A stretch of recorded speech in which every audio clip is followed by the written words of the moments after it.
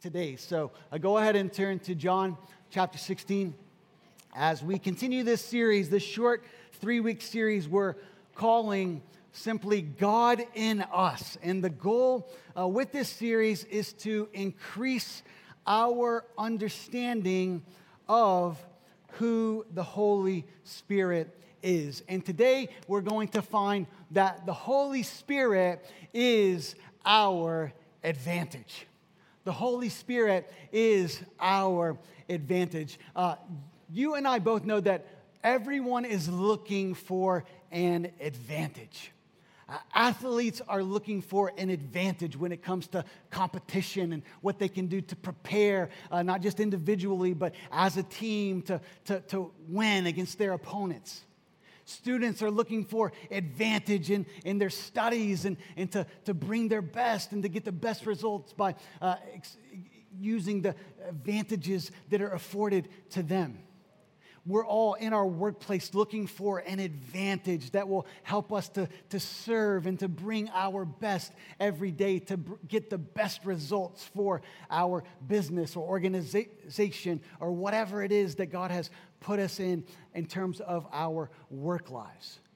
And Jesus wants to say to each one of us today, listen, you have an advantage. If you follow me, you have the ultimate advantage because you have God in you who is filling you and enabling you to live the life I have called you to live. And this is what we find in John chapter 16, verses 4 through 11. So if you would read along with me as I read these verses for us. This is what Jesus says. I did not say these things to you from the beginning because I was with you, but now I am going to him who sent me, and none of you asks me, where are you going? But because I have said these things to you, sorrow has filled your heart. Nevertheless, I tell you the truth. Listen, it is to your advantage that I go away, for if I do not go away, the Helper will not come to you. But if I go, I will send him to you, and when he comes, this is what he's going to do. When he comes, he will convict the world concerning sin and righteousness and judgment. Concerning sin, because they do not believe in me. Concerning righteousness, because I go to the Father, and you will see me no longer. Concerning judgment, because the ruler of this world is judged. Once again, Jesus tells his disciples that he is about to depart, pointing to his coming death, and they are not going to see him any longer. And he knows that because of how deeply they love Jesus and Jesus loves them, that this is going to put pain in their hearts. Jesus says, I know your hearts are filled with sorrow, but he gives them a word of hope that follows what seems to be a word of sorrow. And this word of hope is a shocking word. It is an almost unbelievable word to their ears. It is a word that would cause them to stagger. In fact, if we could jump into the thoughts of the disciples 2,000 years ago, I'm sure they would say something like, advantage? Jesus, did you just say advantage? Like, we know you're the Son of God. We know that you're perfect and all. But maybe, Jesus, maybe you just misspoke right there, okay? Or maybe we're just kind of hard of hearing. But you must have missed a prefix there, because if you are going away, it doesn't matter who you're sending in your place. That is not an advantage. That is a disadvantage. But Jesus is not misspeaking here. He is communicating to his disciples that it will be more advantageous for them, and consequently for all of us who follow Jesus, it is more advantageous for us to have the Helper, the Holy Spirit in us, than Jesus beside us.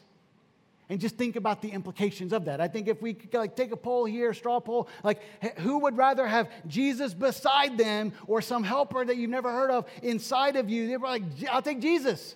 I'll take Jesus 10 times out of 10. I want Jesus with me. But Jesus says it's even more of an advantage to have the Spirit inside of you than me beside you.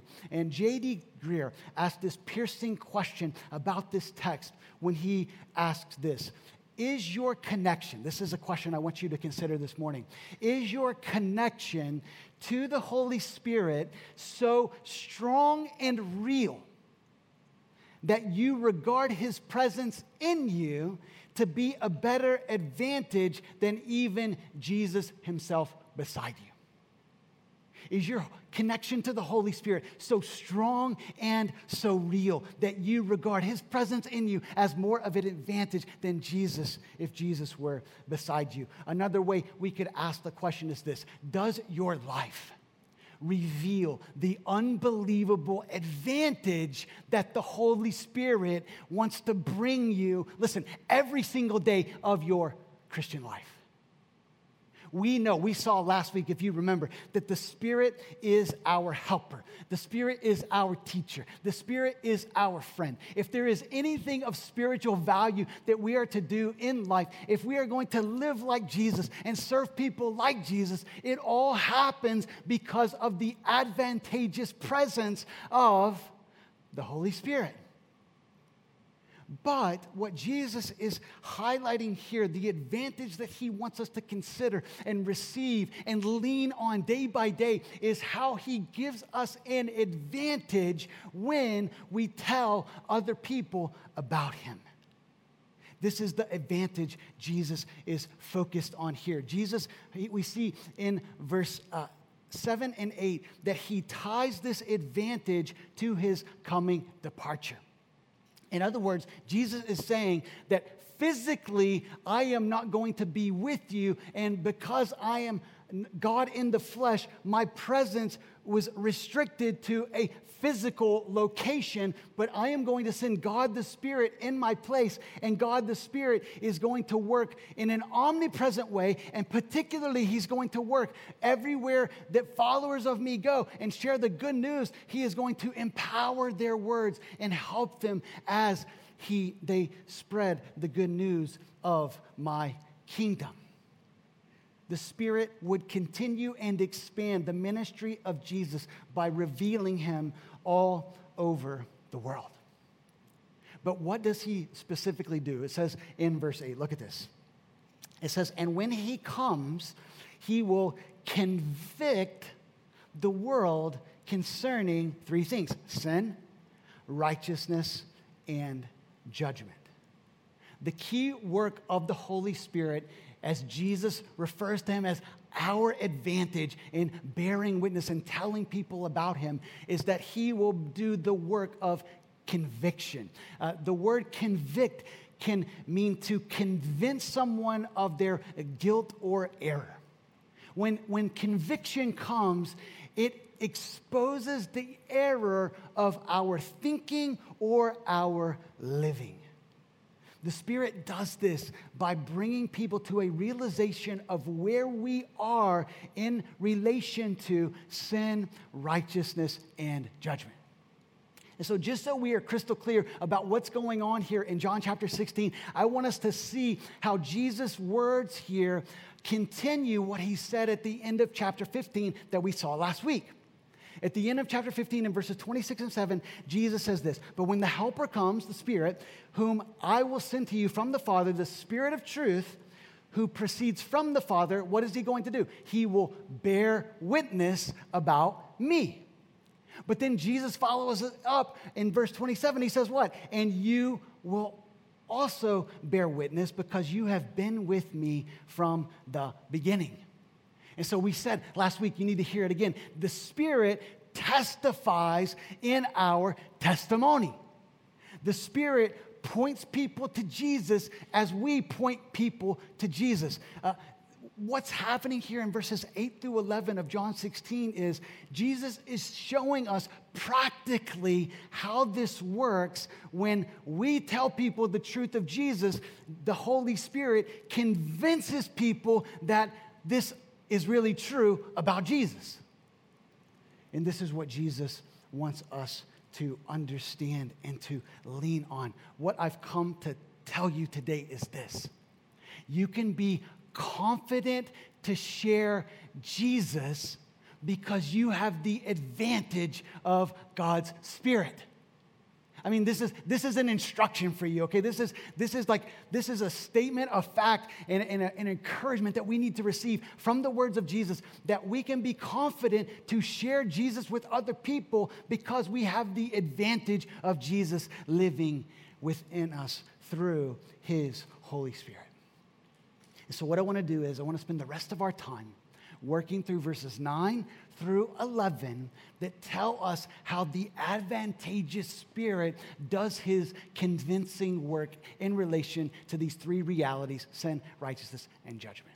All right? So number one, listen, the Holy Spirit convinces people of their sin.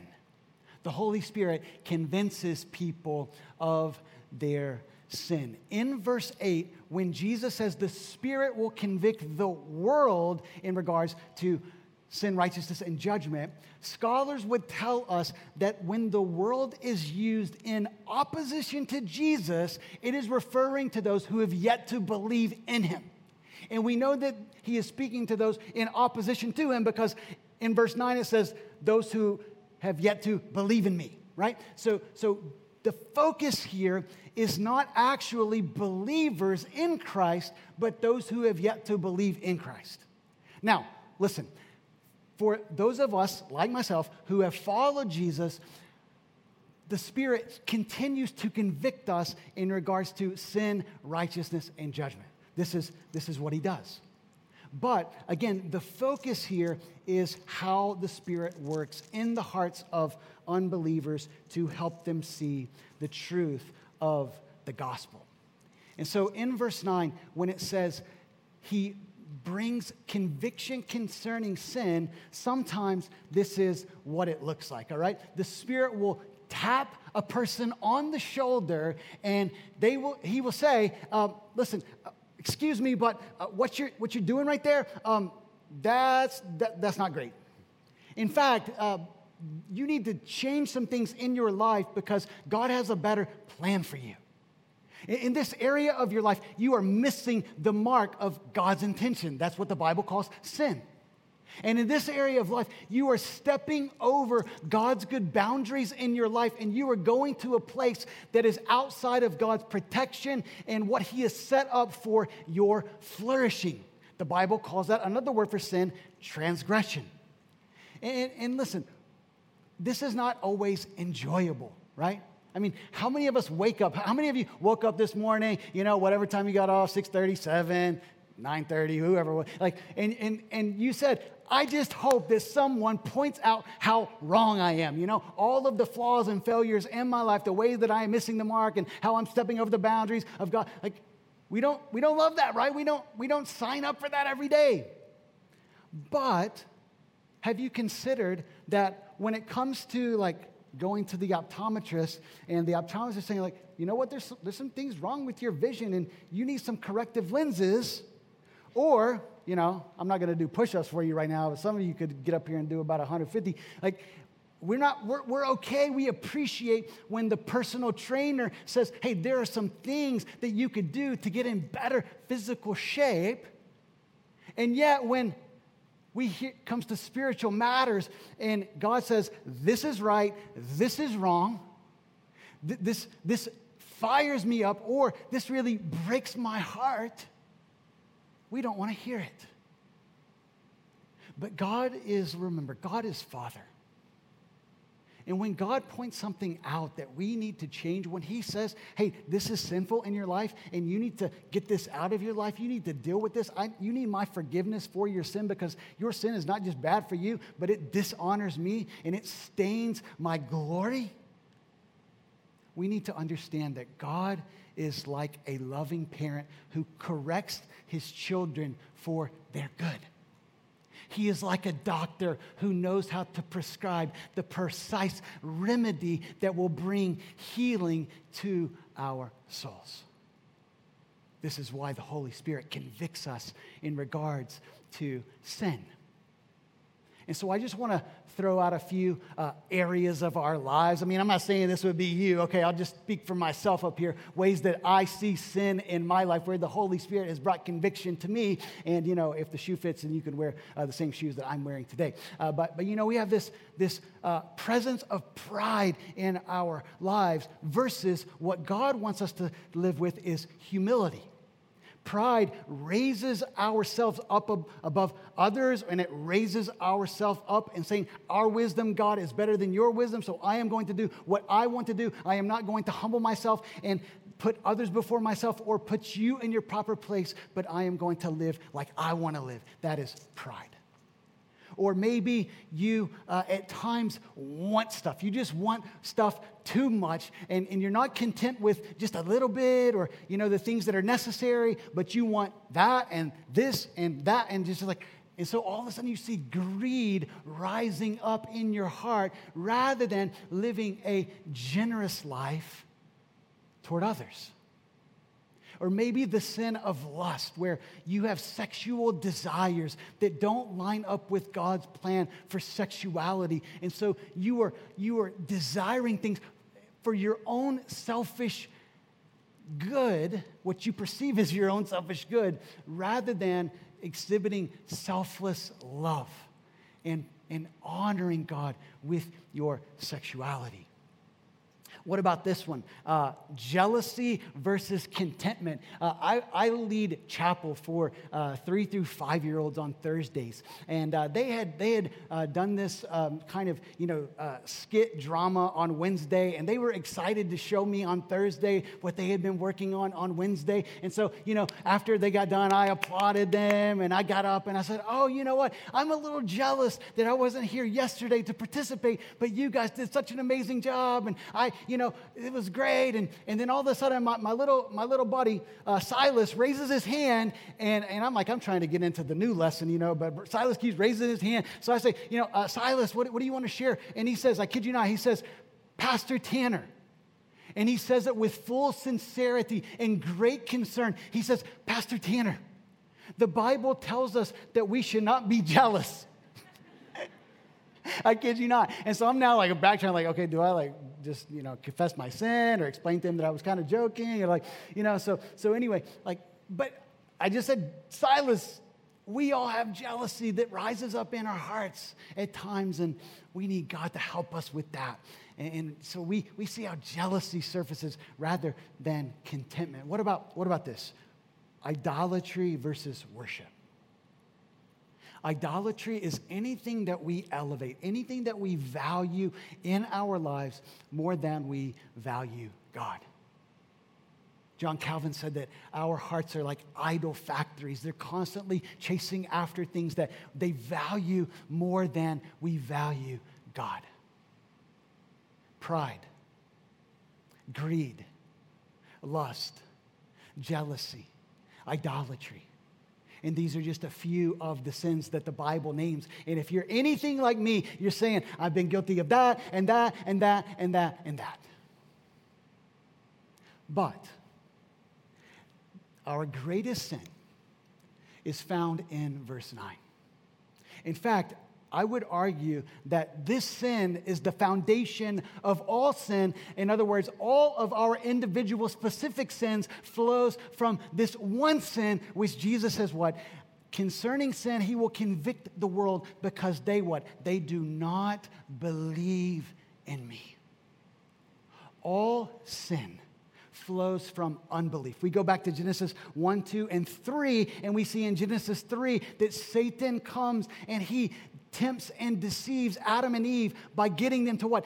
Doubt the goodness of God, to doubt the Father's heart, to doubt his good plans for them. They move from a place of trust and belief in God to a place of distrust and unbelief. And this is where all our sin flows from. And this is the greatest sin that we carry in our hearts, that Jesus has already showed up in the Gospel of John. And he said in John chapter 6, verse 35, I am the bread of life. If you come to me, you will have a satisfaction that you've never known. If you come to me in John chapter 8, verse 12, I am the light of the world. And whoever walks and follows me will never walk in darkness, but have the light of life. And yet we go our own way and we do our own thing. Or what about in John chapter 11, after his good friend Lazarus died, he said, I am the resurrection and the life. And Jesus is saying, look, if you connect your life to mine and you believe in me, you are going to be able to conquer not just a spiritual death now, but an eternal death forever through faith in me.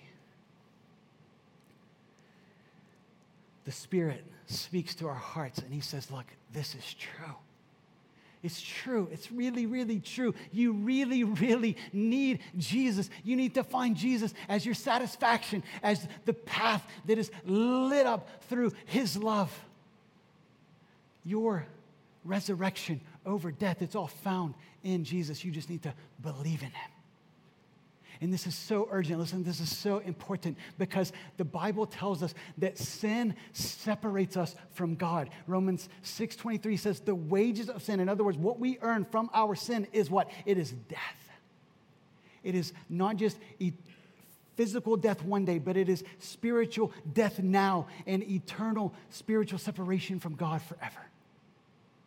So we need God to show us that we have sin in our life, and this sin separates us from a relationship with Christ so that we will turn and put our faith in him, turn and believe in him, turn to live for him and with him. This is exactly what happens in Acts chapter 2. If you want an illustration of what's happening in John chapter 16, then just go to Acts chapter 2, and Peter preaches this amazing sermon, and he says, let everyone know that Jesus whom you crucified is both Lord and Savior of all, and if you turn to him, you'll experience life. And the people, when they hear the message, it says in verse 37 that they were cut to the heart, and they said to Peter and the rest of the apostles, what shall we do? Maybe this is you today. Whether you're here in the high school of Medford High, or whether you're worshiping online, you know that you've never truly acknowledged the depths of your sinfulness before God and how your sin has separated you from him. And God is saying, I want you to come and follow me. And if that's you, listen, you can follow Jesus today. But for those of us who have followed Jesus, listen, perhaps you're hearing the Spirit say, you need to have confidence because this was your story. Just like I revealed to you that you had sin in your life, I am going to now use your words as you share them with other people to reveal to them that they need Jesus too. This is how the Holy Spirit has always worked. Number one, the Holy Spirit convinces people of their sin. Number two, the Holy Spirit convinces people of Christ's righteousness. Look at verse 10. Verse 10 says, Jesus goes on and he says, concerning righteousness, because I go to the Father and you will see me no longer. Our efforts of living good lives before God and others are incredibly inadequate. The standards that we set up for ourselves simply do not cut it. And you and I mean, just think about your own life. Think about what you want to do in your life. If you have just a little bit of ambition at all, you probably have some hopes, some dreams, some goals for your life. There are probably some standards that you have set for yourself that's like, hey, I want to live this way. These are my values. I don't want to live this way because they don't match up with my values. But we don't even live up to our own standards that we set for ourselves, right? Much less the standards that God sets for us. And what is God's standard? God's standard is nothing less than the righteousness of Jesus Christ.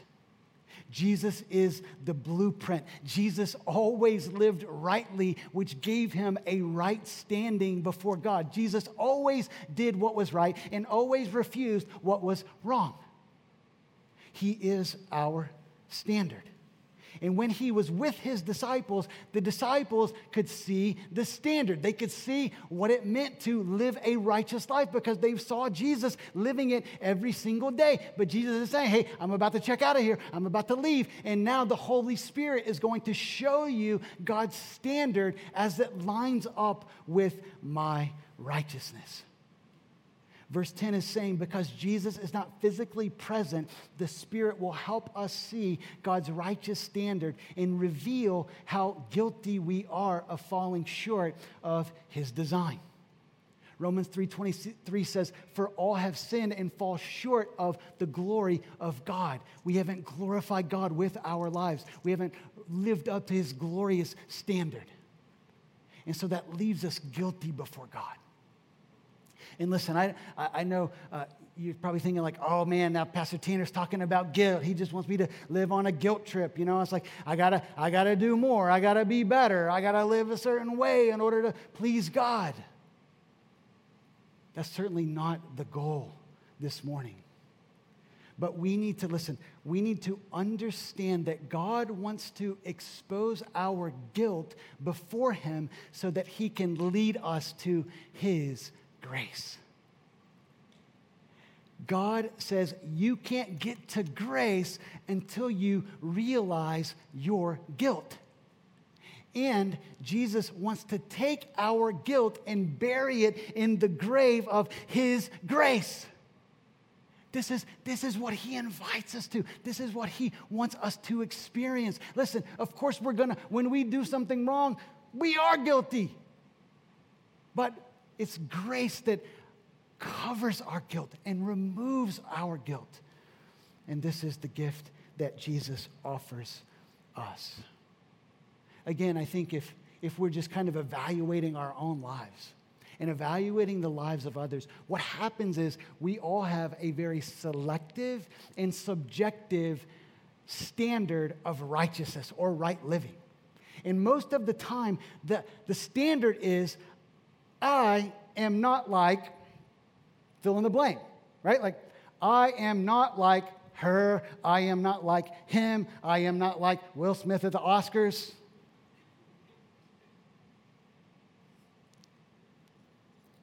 But here's the really wild thing. Listen, here's the really wild thing. In order to have a real relationship with God, in order to enter into heaven one day and spend eternity with God forever, you need to be as righteous as Jesus Christ.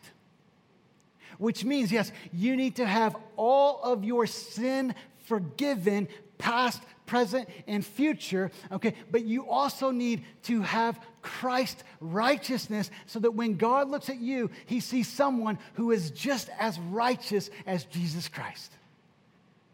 And what the Bible says is this is exactly what God wants for you, and he has done everything on his end to make sure that that can be your life. It says in 1 John chapter 1, verse 9, listen to this. If we confess our sins, if that means if we see our sin and agree with God that that was wrong, this is wrong, my life is wrong, I've been living for myself, not for you, and now I am confessing that before you. If we confess our sins, God is faithful and just to forgive us of our sins and cleanse us from all unrighteousness. I mean, God will cleanse every single spot in your life. Everything that you're ashamed of, God will cleanse it all and take it all away. But that doesn't yet give us the righteousness of Jesus. But God says in 2 Corinthians chapter 5, verse 21, he says that God, the Father, made him, Jesus, who knew no sin. He never sinned. He was sinless. He was perfect, to be sin for us, so that in him, in Jesus, we might become the righteousness of God. In other words, because of what Jesus did on the cross, dying in our place, taking our sin on his sinless self, now he gives us his righteousness. And when God looks at us, he doesn't see old sinful Tanner who's done 1,001 10,001, 100,001 wrong things, but he sees someone who is covered in the righteousness of Jesus Christ. And he says, oh, he's good with me because Jesus has given him his righteousness. And now he has a right standing before me. That is awesome. And we can get excited about that. But listen. You have to open your hands and receive this gift that God is offering you. You have to agree with God that you have lived for yourself, you have done your own thing, that your sin has separated you from him, but that he wants to give you his righteousness, and open your hands to receive the gift that he offers you.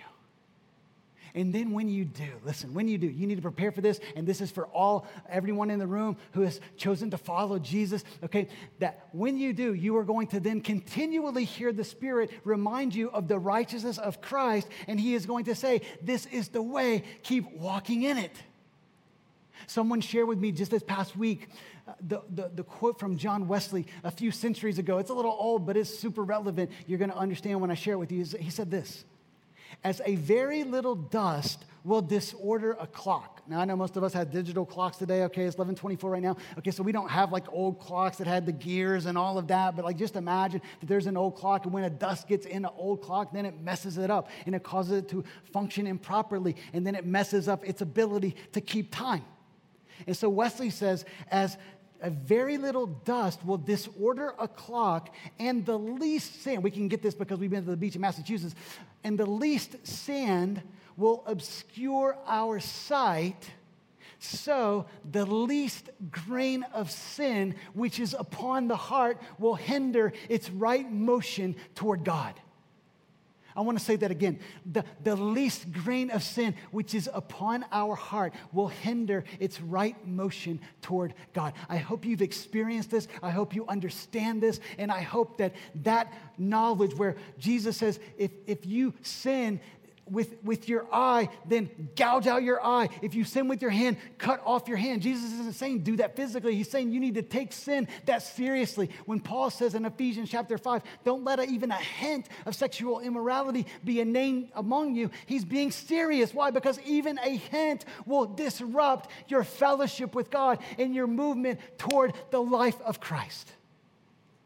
So I hope you see that the convicting work of the Holy Spirit is not just a one-time concerning sin, now you're good with sin, or a one-time concerning righteousness, now you're good with righteousness, but the same way that the Spirit convicts those yet to believe in Jesus, he continues to convict those of us who have believed in Jesus. The Spirit convinces people of their sin, of Christ's righteousness, and then finally, number 3, the Spirit convinces people of Satan's defeat. Look at verse 11 here. Jesus says this. He says, the Spirit will convict the world concerning judgment because the ruler of this world is judged. Now, we have to ask ourselves, what does Jesus mean when he says the ruler of this world is judged? Who is the ruler of this world? We know from where Jesus has talked about it in other places and throughout the New Testament, where Paul is talking about the prince of this world, we know that the ruler of this world is none other than Satan himself, also known as the devil. And Jesus is saying that he is now judged. And he ties this, if we flip back, we need to recognize that Jesus says the same thing in John chapter 12, verse 31, when he says, now is the judgment of this world, now will the ruler of this world be cast out. And Jesus here is talking about his hour, the hour of his death. Now that the hour of his departure has come, Satan is going to be dealt with and all his schemes exposed, and he himself is going to be judged. And this happens at the cross of Jesus Christ. The cross, though it was a place of death and the place of apparent defeat, becomes the place of Jesus' greatest victory. We see this in Colossians chapter 2, verses 13 through 15, where it says that Jesus forgave us of all our trespasses by canceling the record of debt that stood against us. He set this aside, nailing it to the cross. Like if you're a Christian and you have the Holy Spirit of God within you and life inside of your chest, in your soul, this should make your heart beat just a little bit faster that all of this is true for you.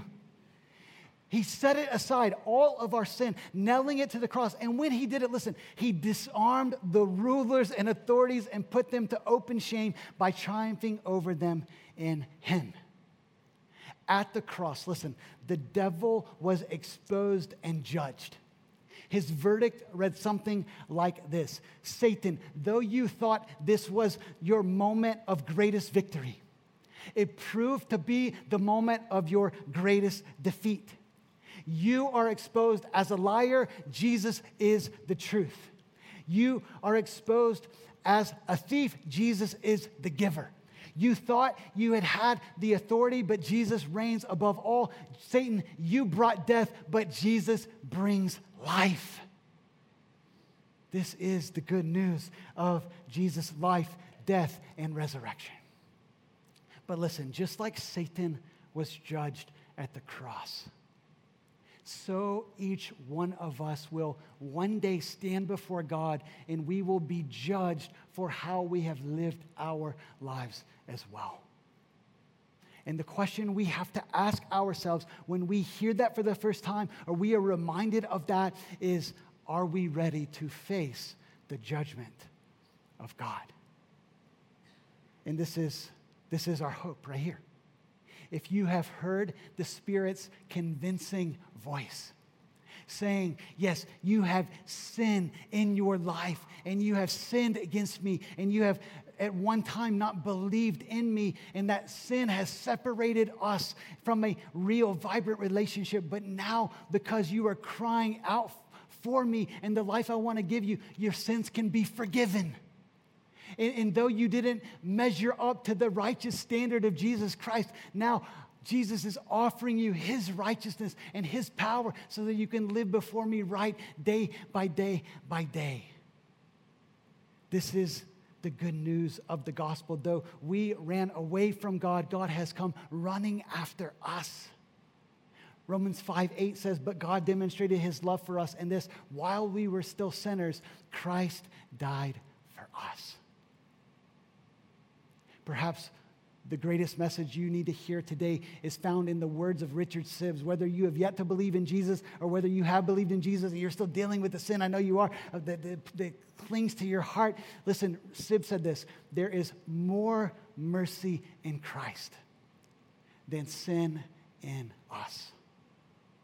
There is more mercy in Christ than sin in us. There is more grace in the heart of Christ. There is more love in the heart of Christ. There is more forgiveness in the heart of Christ than there is ever going to be sin in us. So never think for a moment that God doesn't want to deal with your sin, that he doesn't want to forgive you of your sin.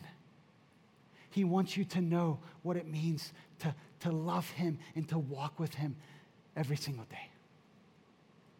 And so as we bring our time to a close, I want to ask those of you who have yet to follow Jesus in an all-in kind of way, where you know that Jesus is the greatest priority of my life, that there are, yes, many other things important in my life that actually are gifts from God, but I've never, ever made Jesus the ultimate treasure and priority of my life. Listen, if that is you today, again, whether you're here, whether you're worshiping online, this is simply your response.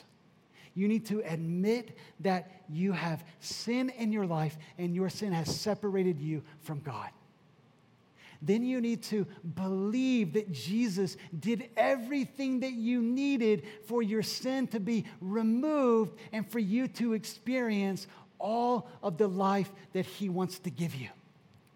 And then simply commit to follow him, to say, Jesus, my life is yours. I am going to live for you from this moment forward. Listen, if that is you today, do not wait another moment. And maybe the Spirit is convicting you right now. And sometimes this feels like a light bulb going off in our mind. Sometimes it feels like an intense tug at our soul that is just saying, this is for you. If it's for you, listen, turn to Christ today. But there's another message I also want to share. If you remember, we started this message by saying Jesus is what he is giving his disciples confidence. The point of this message, listen, is that we can be confident to share Jesus because we have the advantage of God's Spirit. And as we were praying into this today, I, like others in the room, had to say, listen, far too often I put too much confidence in myself and not enough confidence in the Spirit's work and presence in my life. And so maybe, just maybe, you would say with me, God, I'm tired of putting confidence in myself. This confidence often reveals itself in a lack of power and spiritual fruit. This confidence often reveals itself in an apprehension and resistance to actually share Jesus with people and point them to Christ. But once we see that the Spirit is within us and we have the ultimate advantage, it is going to help us step out and to invite people and share Jesus with confidence, because we do the communicating, the Spirit does the convincing. So I want to lead us now in just a time of prayer. I'm going to ask the music team to come up and prepare to lead us in a song of response. But my question for you is simply this, is as everyone bows your head and closes your eyes. If you have yet to believe in Jesus, I want to ask you, I want to plead with you, why wait? Don't wait any longer. Let today be the day that you hear from God the Spirit saying, this is what you need. And just to simply admit to God that you need him and to turn to Christ and say, Jesus, I am going to live for you. And whatever you say, it goes in my life. If that's you today, then just pray a simple prayer to God in your own words that says, God, I need you. I want you in my life. I am willing to live for you. Whatever you say goes for me. But for the rest of us, God is calling us to the Christ life. And the Christ life is a life of love. The Christ life is a life of boldness. The Christ life is a life of compassion and mercy to those around us. It's a life of service that says, I am going to put others before myself. And when I do, I'm going to have the courage and the confidence, trusting in the power of the Spirit within me, to attach some of the credit to Jesus and saying, listen, I'm not great, but I just do what I do because Jesus has changed my life and he can change yours too. Oh, God, fill us with confidence, Lord. We don't want to be a part of a church that lacks confidence.